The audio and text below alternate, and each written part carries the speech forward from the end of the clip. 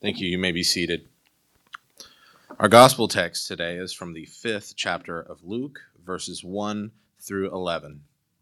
Once, while Jesus was standing beside the lake of Gennesaret, and the crowd was pressing in on him to hear the word of God, he saw two boats there at the shore of the lake.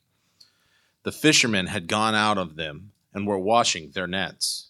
He got into one of the boats, and the one belonging to Simon, and asked him to put out a little way from the shore. Then he sat down and taught the crowds from the boat. When he had finished speaking, he said to Simon, "Put out into the deep water and let down your nets for a catch." Simon answered, "Master, we have worked all night long, but we have caught nothing. But if you say so, I will let down the nets." And when they had done this, they caught so many fish that their nets were beginning to break. So they signaled their partners in the other boat to come and help them. And they came and filled both boats, so that they began to sink. But when Simon Peter saw it, he fell down at Jesus' knees, saying, "Go away from me, Lord, for I am a sinful man." For he and all who were with him were amazed at the catch of fish they had taken. And so were James and John, sons of Zebedee, who were partners with Simon. Then Jesus said to Simon, "Do not be afraid, for from now on you will be catching people." When they had brought their boats to shore, they left everything and followed him. The word of God for the people of God. So, do y'all know what a meet cute is? Is anybody familiar with this phrase? It was a very popular phrase a couple years back. I don't think anybody says it anymore because I think it's just slamming two words together to make something, and I don't know how it works. But I love the idea of these. So basically, these are just the good, fun stories from when people meet somebody. You know, because a lot of times when it just the way things work out, the way that we meet people that are important to us are important stories, and they're fun stories a lot of times. I can't help but think about when I met my best friend, the guy who had become the best man at my wedding when I was 6, and we were unpacking the moving truck to move into my house, and his dad brought him over because they saw a kid's bike, which is very forward and very gutsy, and it's very 90s. I don't think anybody does that now, but that started a friendship that lasts to this day, to the point where that's the guy that I talk to more than basically anybody except the folks that live in my house. And then there was another friend of mine who I met at a visit day for New Orleans Seminary to see if that was a place people wanted to go, who was brought there by his mom. And we were making fun of him because a bunch of us went from college, and this guy showed up with his mom, and we hung out with him and his mom that day. And then like 8 months later, I moved in with him and lived with him at Mississippi State. And then that's the guy who came and preached my ordination service a couple of years back. But my favorite one of those meeting stories is when I met Alicia after I had left Mississippi State in shame, basically, and not sure what to do with my life, and just went back to, you know how a lot of times when folks are in those moments, they go back to what's comfortable. And that's when I went back to the bookstore that I worked at in high school, because that was the only place that I could get a job. And 2 days after I started back there, a new redheaded manager walked in, and she was very confident and very happy to be there, and I knew she was going to be trouble. As we've been talking this season about some of the firsts of Jesus' ministry, here in this gospel text, we see him meeting some of his disciples, having one of these fun meet stories.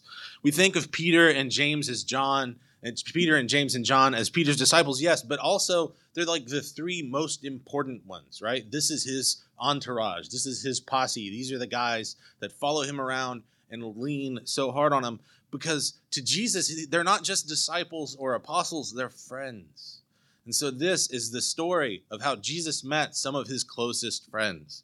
And I tell you what, if I had a story where I met a friend like this, I would be questioning whether I wanted to be his friend, because there's a lot of presumption on Jesus' part in this story. Because you hear Jesus is going around and speaking and has this following that's following him around. And, you know, relatively flat place right there on the shoreline. So he can't really get into a position to where he can keep folks away from him and stand and have a captive audience. That's basically every time he starts talking, he's being drowned out because he's on the same level as everybody else. So he starts looking around for a solution. and sees some boats and just hops in one of the boats and says, "Hey, can you take me out a little ways?" Think about this for a second. So Simon's been working all night long, right? He's exhausted, basically. He's also very downtrodden. He hadn't found any fish. And so suddenly this guy's hopping into his boat while being surrounded by a whole bunch of people and saying, "Hey, bring me out a little ways."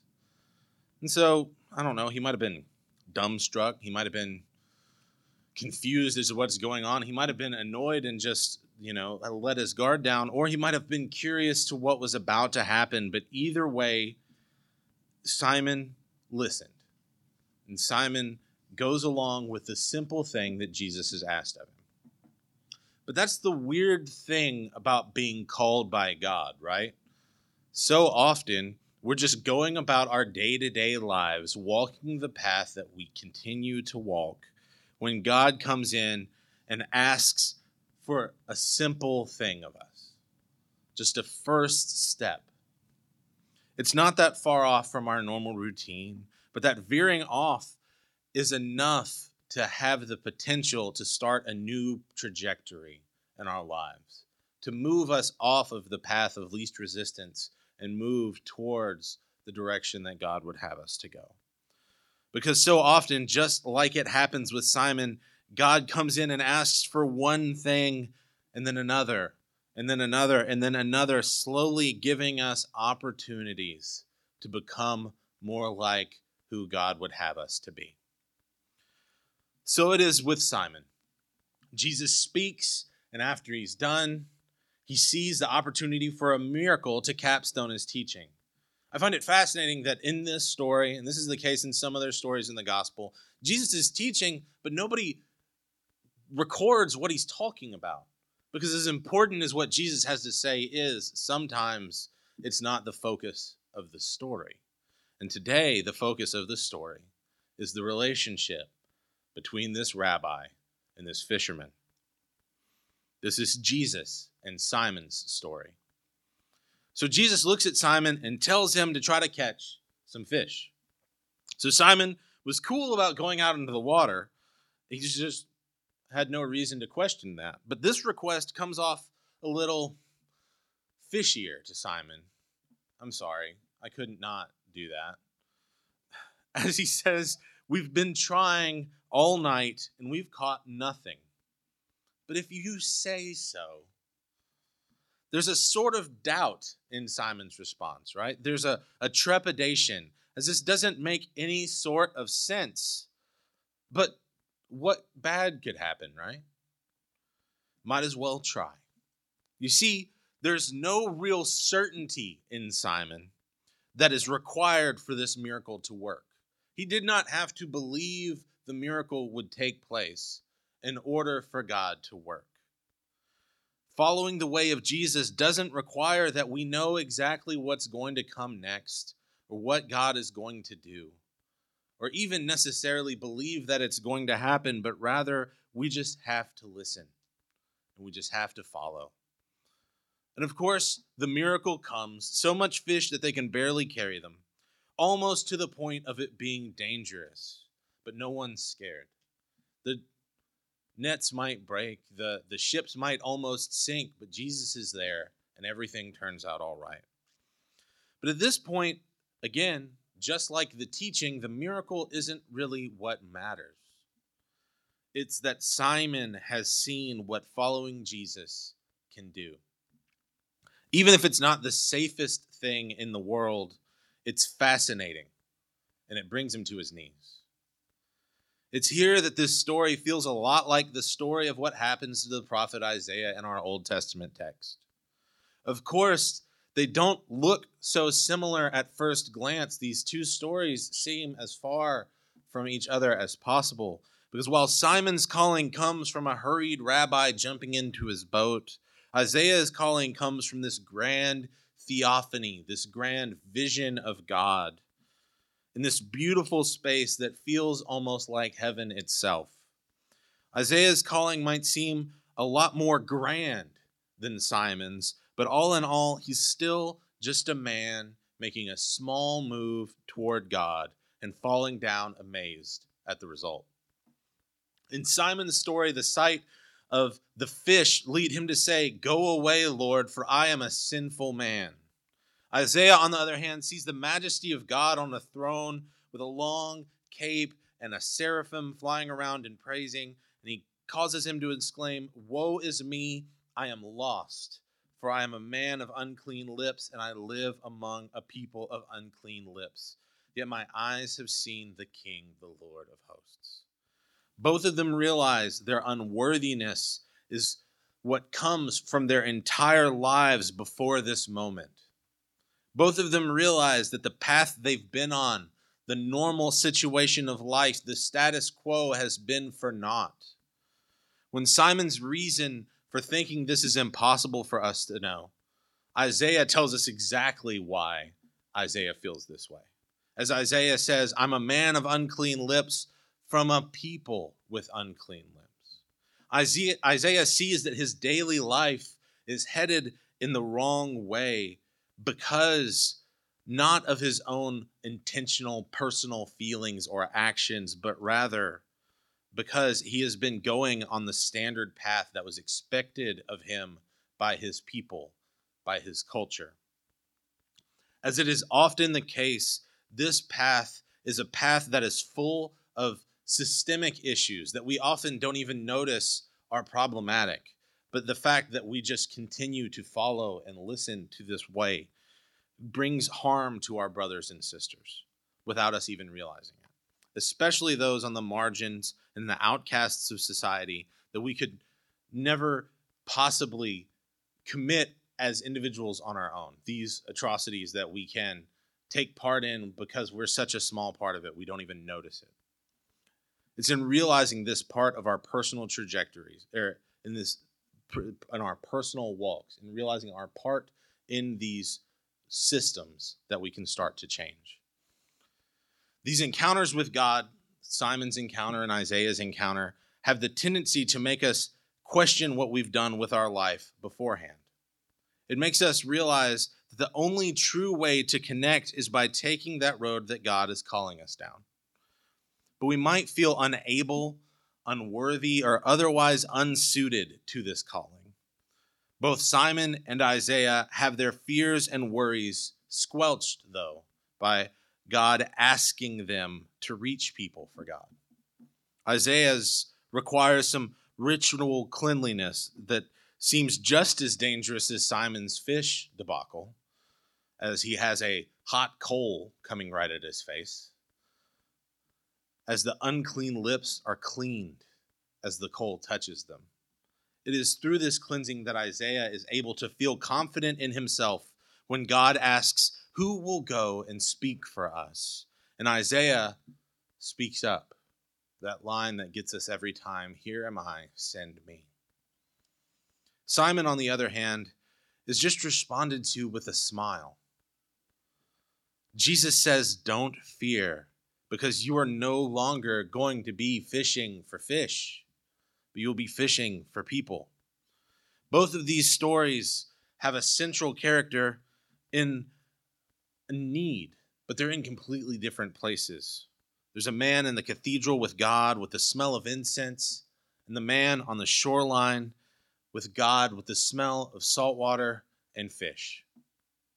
But both of them revolve around taking a single step toward God, even if that step is scary, and in doing so, realizing just how much God wants to change our paths.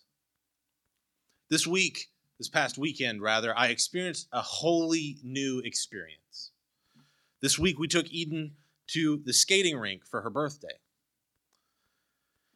with a few of her friends from school. It turns out that if you're going to send an invitation to a kid in the class, you got to send an invitation to all the kids in the class. And so quite a few show up. I didn't know how this would go, to be honest. Eden has never skated before, and she tends to not like things that make her move not on her own volition. So I did not expect that to go well. Also, I didn't know these kids. And see, it turns out, for one, peer pressure is awesome because it got her on those skates and moving in a way I've never seen my 7-year-old move.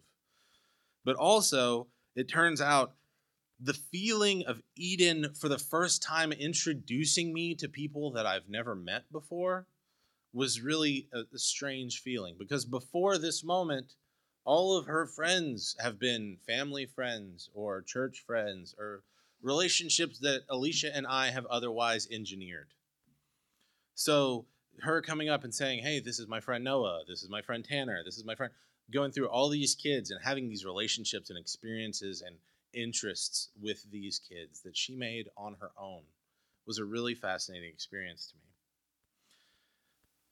I wonder if Zebedee, the father of James and John, felt this when all of a sudden his two kids run off with that Simon Peter from the other boat and this rabbi. You see, the calling of God that changes our path to that of the kingdom doesn't just change our personal path, but it changes the path of our people, of our tribe, and of our community. It's through this walk that we are able to become friends with those that we might not know otherwise, those that might not look like us or think like us or come from our same background. It's through this walk that we are able to find friends outside of our hobbies and jobs and family ties, but through the real emotional connection of the kingdom of God. We have no idea how well Simon and James and John got along. They might have been best friends. They might not have been. But Jesus coming and them following him, they're going to become better connected than they ever would have in those boats. They share a bond that will carry them further, a calling that they can help each other through, and a community that they are tasked with carrying, even if they don't know it yet. Isaiah, on the other hand, seems to walk alone, speaking out against the status quo to his own people. Thankfully, we are in a situation much more akin to Simon and James and John than to Isaiah. We have this community and believers around the world walking the path of Jesus. May we stick to each other, follow the footsteps of Jesus together today, answer our callings, and share our callings with each other. May we all desire to get out of the boat and leave our things behind, all because this new way of living, this kingdom path, is so enthralling. Let us pray.